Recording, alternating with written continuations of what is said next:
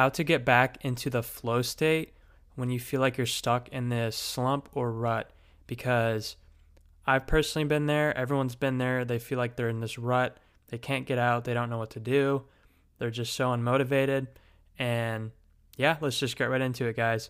So the biggest thing you have to do is you have to break the daily routine, because this is what is causing you to feel like you're in this slump. So cut the daily routine, change it up, and really start reevaluating your goals and the direction you want to go, and be very intentional about where you're putting your time and effort in order for you to get there.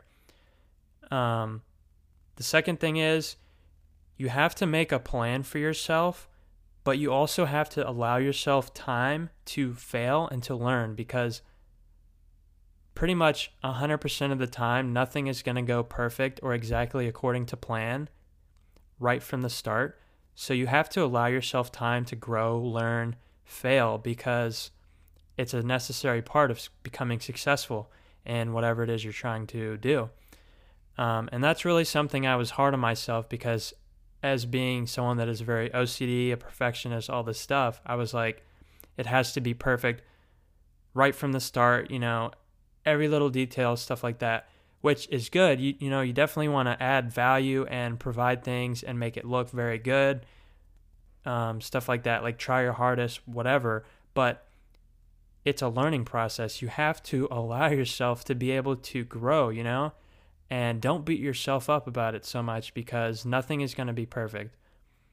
And the third one, which is probably one of the biggest things that has helped me the most, is, and I've talked a lot about this on the podcast before, is surrounding yourself with very ambitious and supportive people. So what I mean by this is you want to start obviously making these high value friends, high value connections, networking, stuff like that. But you also have to reevaluate your current, friends you have, people you're spending time with, because if they're really not adding much value to your life, or they're really not benefiting you in a positive way, and they're really dragging you down, you don't want them around you. They're literally just going to drag you down. And it's infectious. It literally will infect you. That unmotivated, lazy, that lifestyle, it will infect you, and it will start to affect your own life. So, and I don't mean you have to just completely cut people out of your life and ghost them, stuff like that, but you have to start distancing yourself from them and really start surrounding yourself with these people that are letting you become the best version of yourself and supporting you in that journey. And so the last thing is you have to start learning on a daily basis. And I can't stress this enough, how much reading has helped me in the past year or two. And I'll admit, like, a lot of the times when I read, or when I plan on reading, I really don't want to do it. And, you just have to. And it's boring. A lot of the times it's really, really boring.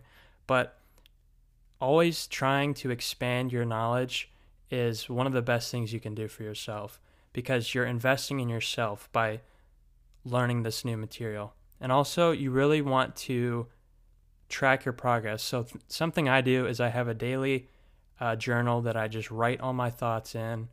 And also I have a goal list on that, like things to do during the day.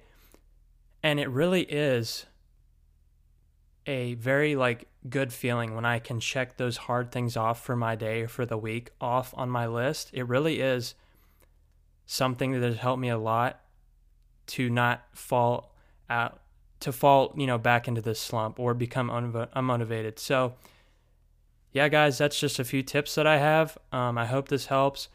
So with that being said, guys, I hope you guys have an amazing rest of your week, and I will see you guys on the next episode.